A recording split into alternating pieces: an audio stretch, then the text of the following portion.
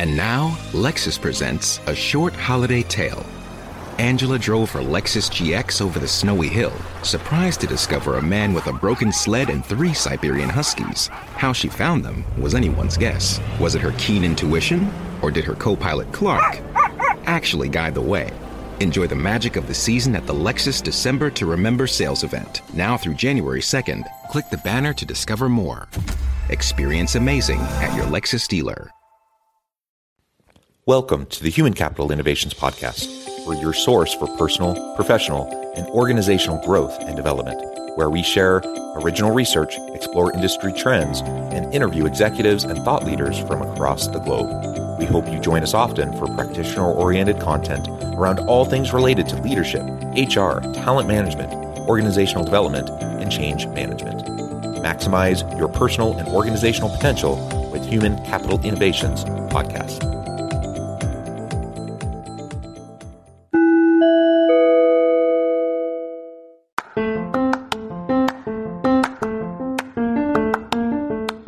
If you enjoy the Human Capital Innovations Podcast, enjoy ad-free listening by going to the Patreon page, and please consider contributing even at the producer or sponsorship level.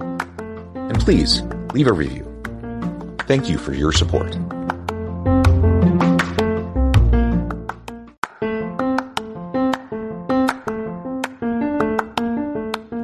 Welcome to the Human Capital Innovations Podcast. In this HCI podcast episode, I talk with Dr. Lauren Tucker about inclusion, optimizing talent, and female leadership in the workplace.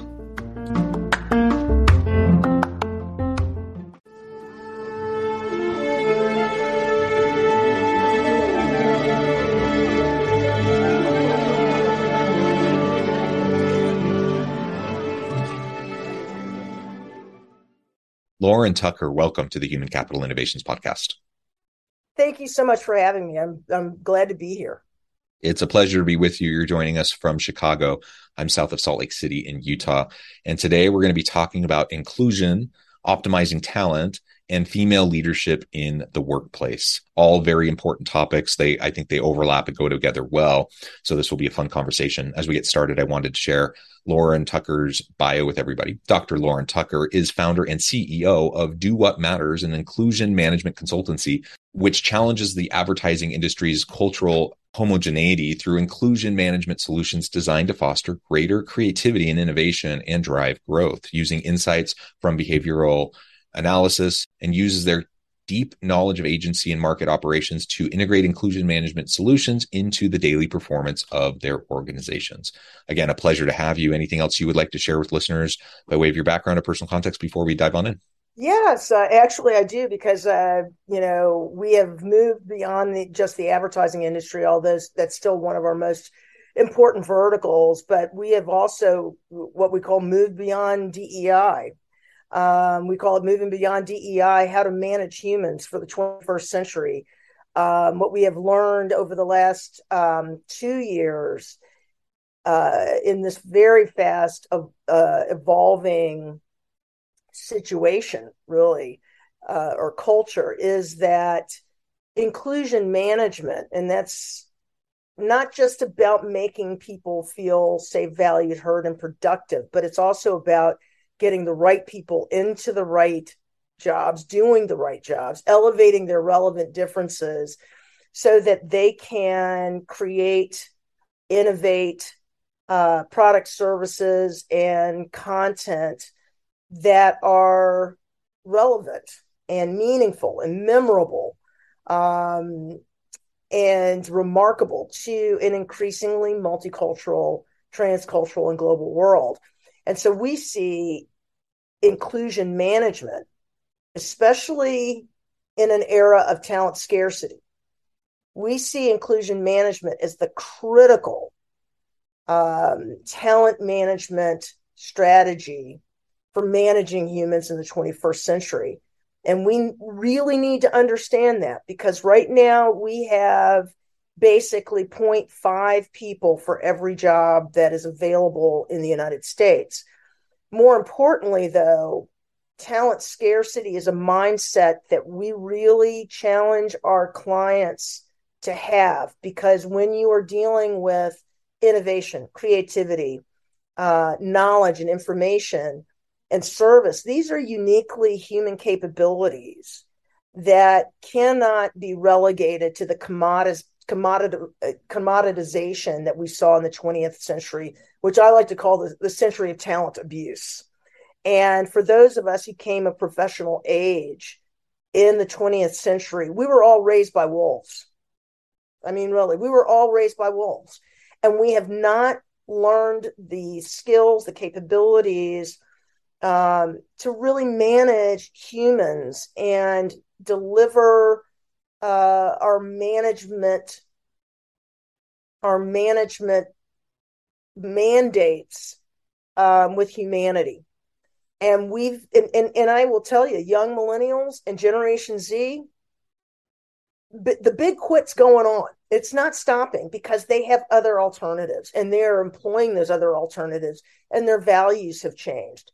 So we feel we're uniquely positioned to help company leadership, people leaders, to go beyond DEI, to really focus on process changes that need to happen if you are going to manage humans and manage your human capital, those assets that are really going to drive growth in the 21st century. And you ignore these changes at your peril if you do not really pursue this pivot in understanding how to manage human capital. Yeah, I fully agree with everything you just said, and it's fascinating to me as I talk to a lot of people in a lot of different industries, a lot of different kind of leadership levels and positions, and I hear people sharing your perspective, but I also hear many people basically complaining about these young, entitled millennial and Gen Z workers who just need to like suck it up, and like everyone else had to like pay their dues and they should too, and blah, blah, blah, blah, blah. And I think, well, okay. I mean, you have every right to feel that way. If you're an old white dude and you feel like these younger millennial or Gen Z workers should just do what you did, you have the right to believe that. But guess what? If you create that kind of an environment, that situation, are they going to come work for you? That's the question. And the answer is a resounding no. They're going to vote with their feet. They're going to go somewhere else. They have options. Their priorities are different. Their values are different. They don't, in many cases, not, I don't want to paint with too broad of brushstrokes here. It certainly, this comment doesn't apply to everyone who's a millennial or Gen Z, but increasingly you see millennial and Gen Zs that are just opting out of traditional societal norms around what it means to now be a young adult, to be starting their career, things like the suburban lifestyle and buying a home and like those types of things. They're just saying, no, I don't care about that. I don't want that. I want more independence. I want more flexibility. I want to do things that matter. I want to make a difference. And so many are adopting gig work opportunities or utilizing various platforms for contingent work and contract work and those sorts of things. There's all sorts of ways that younger workers are entering the workforce, and increasingly it's not in the traditional ways. And it's because the traditional ways don't work for them and don't mesh with their values and their priorities. We can bemoan that all we want, but that's the reality. And we can either figure out how to shift so we can attract and retain good talent from that demographic, or we're going to suffer and pay the consequences. We're just going to be completely irrelevant as employers, and no one's going to want to come work for us. Absolutely. I think, it's interesting, and we don't tend to talk about this because it seems like a 20th century concept, but I would argue that it's a recurring concept in all centuries. And that is what we are really experiencing is a huge generation gap. And we need to address that. And the boomers who grew up in the greed is good in 1980s and 90s, where accumulation of things was everything, and kind of bastardizing even the values of their parents, which were, I want to make sure my kids have a better life than I do, right? That was, my father was in World War II, and it was really about, I want to make sure my kids have a better life than I did. This is an opportunity to do that. I'm going to work hard to take care of my family. I think in the 80s, 90s, and early 2000s, it became about, I want to, whoever has the most toys wins, and whoever's kids has the most toys wins. And it became a soullessness that I think by the time we got to 2008, many of those kids saw their parents' house of cards fold, right? That just fell down. And that is probably pivotal as it was for my dad living through the Depression. And I think it structured expectations of life, of values, what work really meant, that loyalty. We knew way before 2008, right? The mergers and acquisitions that happened in the late 90s, early 2000s left a lot of people out of jobs, no loyalty. And so these kids grew up with an idea that, okay, work should probably not play as big of a role, not to say that it shouldn't be meaningful. And I'm not going to allow people to tell me that I'm saying that. It's not that work isn't meaningful. It's that they require meaningful work, and meaningful work is defined differently. Either they need to feel they're part of a higher purpose, that they're in an organization that appreciates them, that recognizes them. We know this from the data, like tons of data that's out there. We collect that data with our partners at Talent Keepers, but you'll see that data being collected, globally by places like Gallup and McKinsey. We all know it. I don't know how many more data points you need to see, right? That work needs to be meaningful, but that how they define meaningful work is either I feel a part of something that's bigger than me, which means companies need to do a better job at defining, even if they're making widgets, what role do these widgets play in people's lives, et cetera, et cetera. They need to be more thoughtful and intentional about defining what that means. Or the meaningful work is whatever allows me to live my life on my terms. So, and with young folks who are people of color, and particularly African Americans, a lot of what they are doing is entrepreneurship. I'm investing in my education. And for these folks who are under the age of 25, when they can't run for office, at least in the United States, or they can't run for Congress, and they don't feel their votes count, creating companies that provide generational wealth, getting that education, these become inherently political acts. This is where they start to exercise their political power. Somebody who does this really well is somebody like, Shaquille O'Neal. Everybody, there are a lot of people that poo-poo him. He's on every ad. You get tired of seeing him sometimes. But what's really interesting about Shaquille that kind of differentiates him from LeBron, not saying one is better than the other, but Shaquille's just gone out. He's on boards. He's invested in his own advertising agencies. He's taken influential positions in companies because his goal here is to invest in underserved communities, or to at least control companies where they have had egregious incidents that have articulated racist policies. And he's just saying, okay, I got the money and the intelligence and the education, and I'm going to change these things. That's an inherently political act. So I think boomers dismiss these dramatic changes. Boomer leaders dismiss this at their own peril. And don't get me wrong, I am a boomer. I'm a trailing boomer. But I will say that in some ways, and I think this is part of the African American, especially African American female experience, is that our identification with generations is quite fluid. We have to do whatever we can to hustle, especially as a Black woman. I have found how difficult it is for Black women to get the kind of championship they need. I got many coaches, people want to tell me how to act and how to talk. I got plenty of cheerleaders on the sideline hoping I'll win. But finding champions that get in the game and spend that cultural, social, political, and fungible capital, right, to help you make the plays that help you get to the goal line, very difficult to do.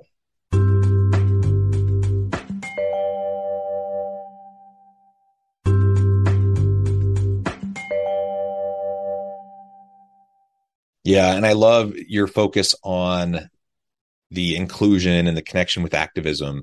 And your example of Shaquille O'Neal is really interesting. And let's not forget, he's now Dr. Shaquille O'Neal, which I think is fantastic. And we shouldn't forget. And you're a doctor as well. And I think we give people their due for the efforts that they've put into their own learning and growth and development and what they can offer. And he's not just an ex-athlete, right? Yeah. He's not just a sports commentator. He's much, much more than that. Let's Yep. not diminish his efforts by, He framing him got that way, right? Yeah, got his PhD in it. Actually, I was just talking to my team about this. That he got his PhD in business administration. I am not sure. I want to say Florida International, but I'm not. I don't think that was it. But he got his PhD very early on after his retirement from basketball, which led me to believe he was probably working on it before he actually retired. But his intentionality in what he's doing is a model that I think, especially young people of color, are really embracing. And you're seeing this, there's that show called The Sweet Life with Issa Rae, I think, where again, young people of color, young African Americans are investing in businesses in Compton, in Los Angeles. We see it here in Chicago, an embrace of the pathways to success that are still offered by education and starting your own business.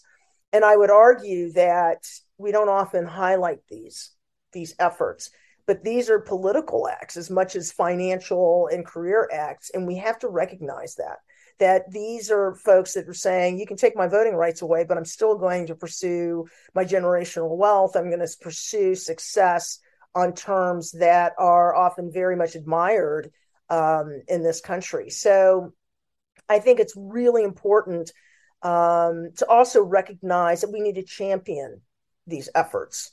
We need to get in the game and help them win.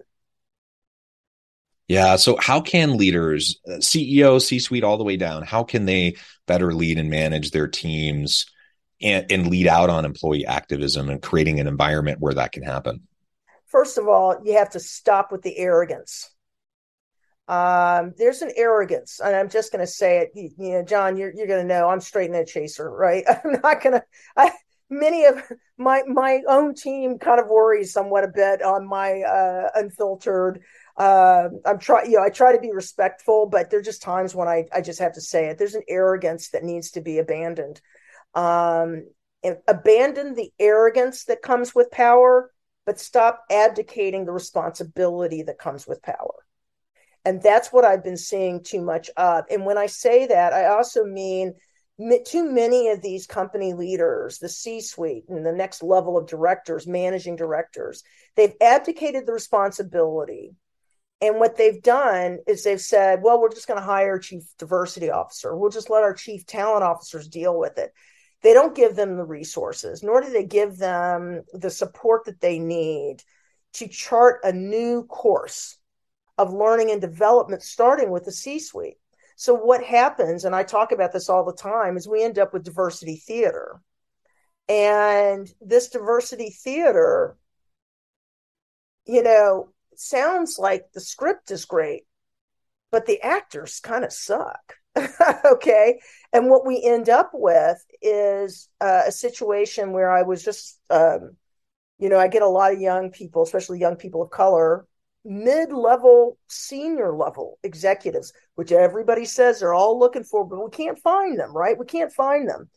Well, she had gotten this one latest incident where she had gotten an excellent reference from somebody in the company that she was pursuing in terms of a job. And she got responses back. And you've seen it, John. We've all seen it. Emails that come back talking about how crazy busy they are, not acknowledging that here's this great talent that's just been handed to them as a gift. But instead, their response back to this great talent is how busy they are, and an itinerary of their next 2 weeks as to why it is they can't, engage. Who does that? That's not even a lack of you know, professional training. That's just a lack of home training. That's a lack of treating this incredible talent as the human that she is. What should have been said is, wow, it's so great to meet you. That there should have been a thank you to that person who gave the reference, right? That's a colleague of yours you just disrespected with your crazy busy and your itinerary for the next 2 weeks. But it should have been, wow, thanks a lot for the reference. Hey, it's so great to meet such a great talent. Would love to meet with you. How does the week after next look for a conversation? But what we're not doing is we're not training our managers and our directors, right? So we can talk a good game in the C-suite. We can hire a chief diversity officer. But if the policies and the processes are not backed up by training a different mindset and a different way of acting, and quite frankly, just the home training these people should have known all along, then we have that gap between the script and the actors. And it becomes performative and it becomes unsustained. It undermines the sustainability of these DEI efforts and, quite frankly, of the talent management efforts that need to happen in an era of talent scarcity. And again, I will say we should always be in that era. We should always be in that mindset. I don't care whether there are 500 people for each job or a half a person for each job. When you're talking about human capabilities, talent is always scarce because you need to get the right person for the right job in the evolution of your company. And that's critical. And you can't do that if you've got managers who are responding to talent in ways that are just not reflecting of humanity. Wow, there's so much you said there that is just awesome. And yes, we can't just go through the performative actions. We have to actually disrupt, the systems, the processes, the policies, practices, and procedures within the organization that are problematic, that allow the inequities to persist. Right, that has to happen. And just hiring, having the rhetoric around DEIB and hiring a chief diversity officer, that alone won't do it. And I've seen this so many times. I've seen so many organizations where, I guess on the one hand, I got to give them credit. At least it's something they're paying some attention to now, and they weren't even paying attention to it at all before. But if you hire a chief diversity officer or put together your diversity committee or whatever, and you don't give them resources, they don't have top down buy-in from the executives, guess what? They're not going to be able to accomplish much of anything. And the one organization I'm thinking of, they've put a lot of effort. They legitimately have put a lot of money, time, and effort into diversity, equity, and inclusion in their organization over the last decade. But they had a top leadership change maybe 3 or 4 years ago. This new person was not on board the same way as the last CEO, and it's shown, and it's impacted things, and there's a huge diversity crisis and inclusion crisis in this organization where all of their best diverse talent is leaving. They're all bailing and jumping ship because they don't want to be around all of the constant microaggressions. They don't want to constantly be told that they're in charge of fixing a problem that wasn't theirs in the first place, that that they didn't make.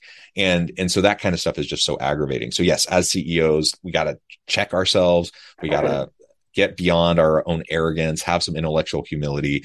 We need to truly be behind diversity, equity, inclusion, belonging efforts and support it, not just in word, but in deed, also with the resources so that it can be successful. And ultimately that will give us a better chance to create an environment where people truly feel like they belong, that they truly want to be there.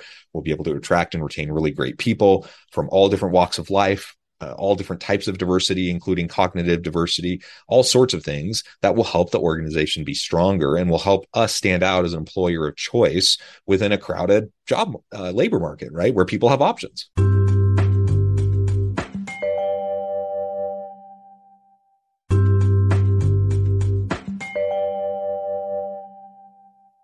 Well, it also will drive revenue. Talent is your engine of growth.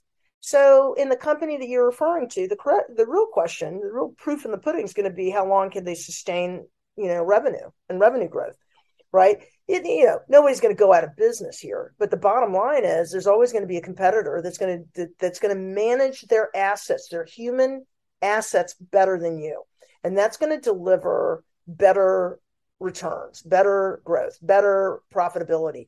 And here's the thing.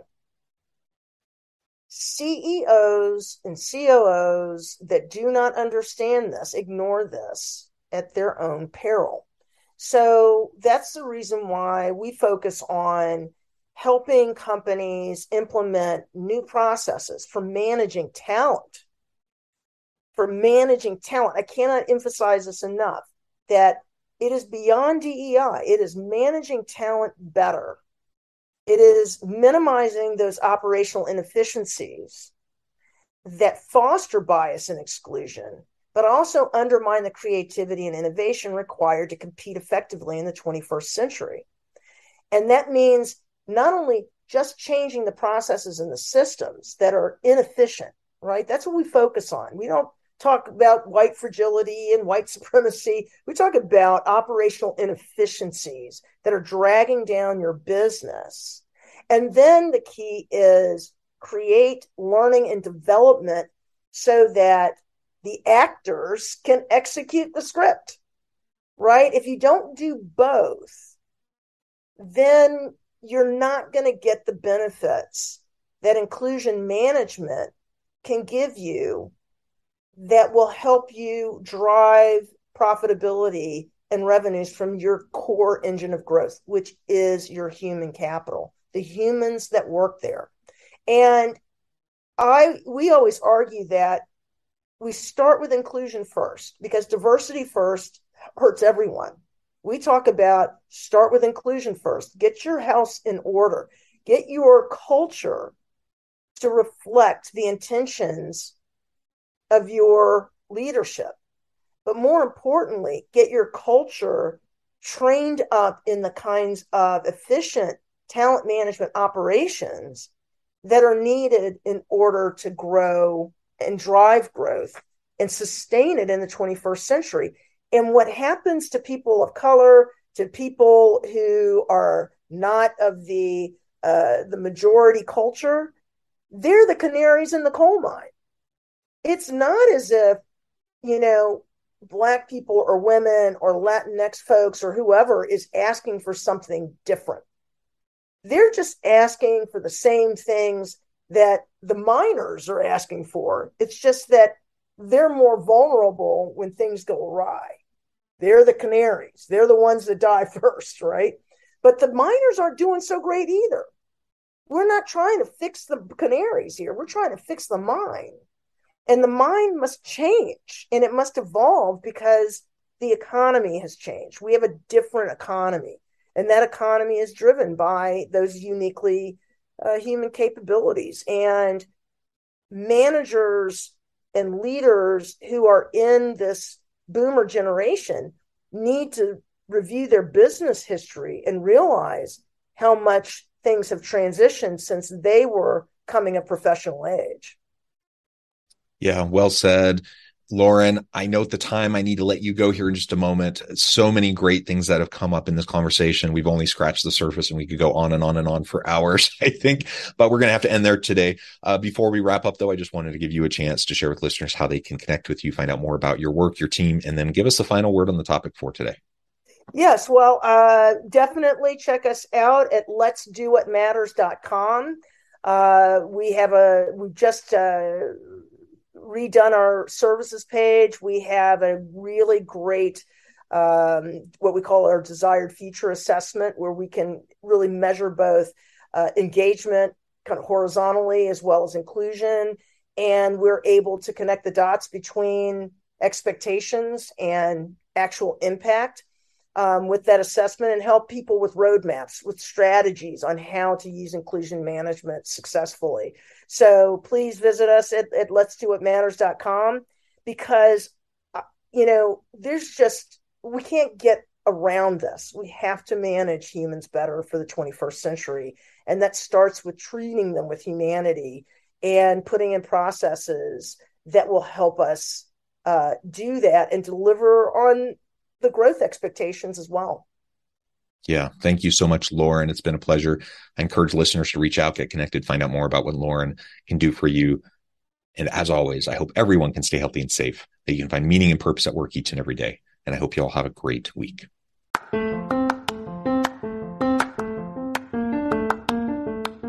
you enjoy the Human Capital Innovations podcast? Enjoy ad-free listening by going to the Patreon page. And please consider contributing even at the producer or sponsorship level. And please leave a review. Thank you for your support.